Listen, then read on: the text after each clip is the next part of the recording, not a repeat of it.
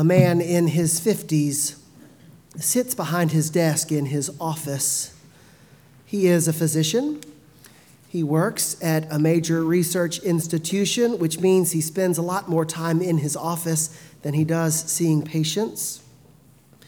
It is an ordinary day, which is to say that he is busy. He has two other physicians in his office. They are looking over cases to determine which ones they will accept and which ones will need to find treatment somewhere else. The decisions themselves aren't usually that difficult, but each of them represents a significant decision, a supreme decision for the individuals and the families that they represent. So those in the office take their time and they give it their best attention. In the middle of their tedious work, there is a rather sharp knock at the door, which catches everyone off guard. "Come in," the man whose office it was calls out, but the door remains shut. Just as the doctor calls again, "Come in," louder this time, there's another knock at the door, sharper than the first. The men in the office look at each other, puzzled. Before anyone can do anything, there is a third knock at the door, louder still, which seems to escalate the tension and the frustration in the room exponentially. The person whose office it is rises from his desk and begins to head towards the door as yet another, louder knock still pounds on the door. As the doctor approaches the door, he is wondering what happened to his assistant, who was supposed to be sure that they were not interrupted. And as he grabs the door and pulls open the handle, he looks and sees something familiar but utterly confusing.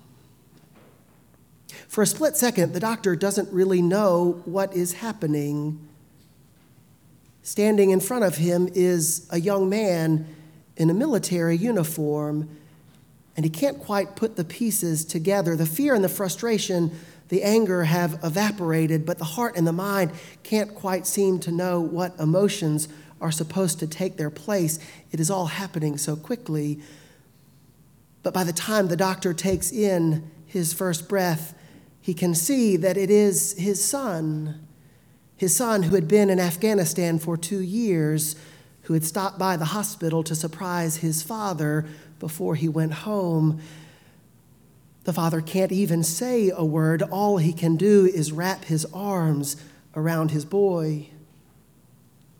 Years of worry pour forth as tears of relief. The man's knees buckle. His torso shakes as he sobs uncontrollably. The colleagues in the office, recognizing that there was no work to be done in this moment, offer a congratulatory pat on the back as they walk down the hall, but the man doesn't stop even for a minute to acknowledge their gesture. I'm a sucker for military reunion videos. I'm a sucker for them. I see them on the news. I see them on Facebook. I get emails about them. I can't not watch them. They pull me in. The hospital nurse whose daughter comes home from South Korea, the cafeteria worker whose son scoots around in the kitchen with a bouquet of flowers, the middle school teacher who leads her class into the pep rally, having no idea that the whole school is assembled to celebrate with her loved one's return. I can't look away, and I can't help but sob. As I wrote those words down in the draft of the sermon, I'm sitting there weeping. My family doesn't know what's wrong. They don't know what's going on. I'm captivated by them, and I bet you are too. What is it about those moments that grab us?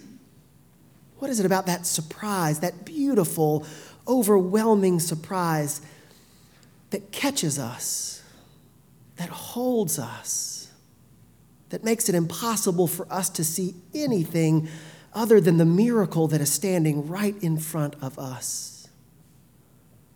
We see them on YouTube. We see them on the news. But when was the last time we felt that sense of overwhelming, miraculous surprise in our own lives? One night, a long, long time ago, some men went to work. out in a field where they worked every night. It was cold, it was dark, it was a boring job. Hardly anything ever happened. The hardest part was staying awake, but not this night. This night, the darkness splits apart. The angel of the Lord stands before them. The glory of God wraps around them, and they were terrified. And the angel says to them, "Fear not, for I bring you good news of great tidings. To you is born this day in the city of David a Savior, who is the Messiah, the Lord."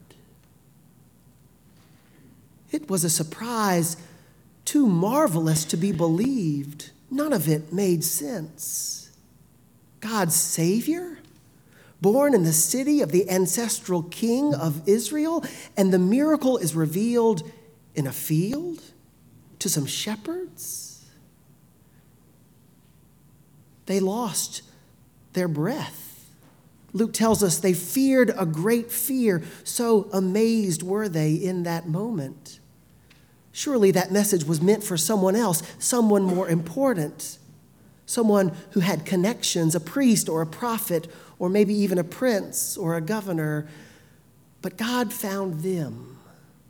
These shepherds who were doing a job that nobody else really wanted to do, out in a field, amidst the sheep, God found them and told them that message. What sort of miracle must it be that God would meet those shepherds out in a field, that they would be the ones to hear this good news? What sort of miracle? The kind of miracle that doesn't belong in a palace. The kind of surprising moment that can't be contained in a hospital or even in an inn where there was no room. This miracle belongs in a manger, in a rough-hewn feeding trough.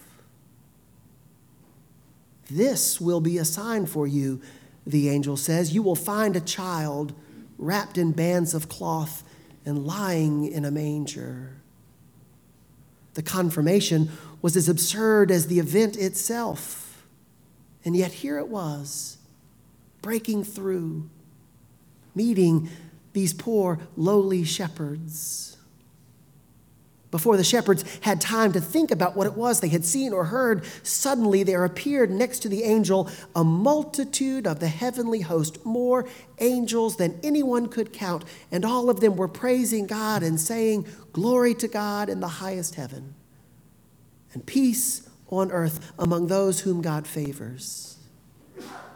And when the angels had gone into heaven, the shepherds looked at one another and said, "Let us go now and see this thing that has taken place." If we are going to hear the message of the angel, we too must be as surprised as the shepherds. If we will comprehend what it is that God does this night, we must be overwhelmed, consumed by the confusing miracle. The astonishing truth of Christmas is that in order to save us, God becomes a child. In order to protect us, God becomes vulnerable. In order to give us riches, God becomes a humble carpenter's baby. The truth of Christmas, the truth of God's work in the world, always finds those who least expect it. Because in every generation, God's work is to love those who never expected that love to find them. Those who believe in the possibility of surprise. Those who imagine things that are unimaginable. Those are the ones who see where God is to be seen. Do we see it? God is doing something wonderful, something amazing, something miraculous. Tonight of all nights, we can see that God is changing the course of human history. God is turning darkness into light, transforming fear into faith, foreboding into confidence. God's love comes to those who see it not where it is expected by the world, but where God is to be found, in those quiet, humble places. The miracle is manifest to those who look for the truth not in the headlines of the day, but in the stories of the friends and family they love. The truth belongs in the hearts and minds of those who refuse to let the narrative of this noisy world supplant the narrative of God's beautiful, quiet work within it. Allow yourselves again to be filled with wonder. Let the surprise of what this night represents wash over you again. Be as astounded as the shepherds. Be as amazed as little children.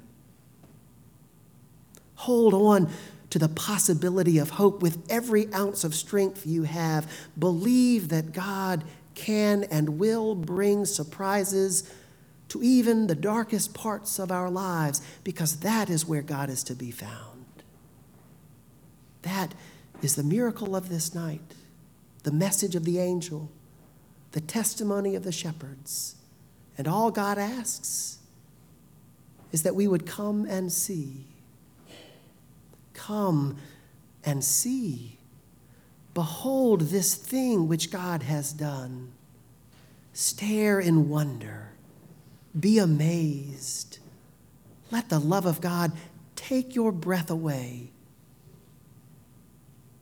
In the name of God, Father, Son, and Holy Spirit.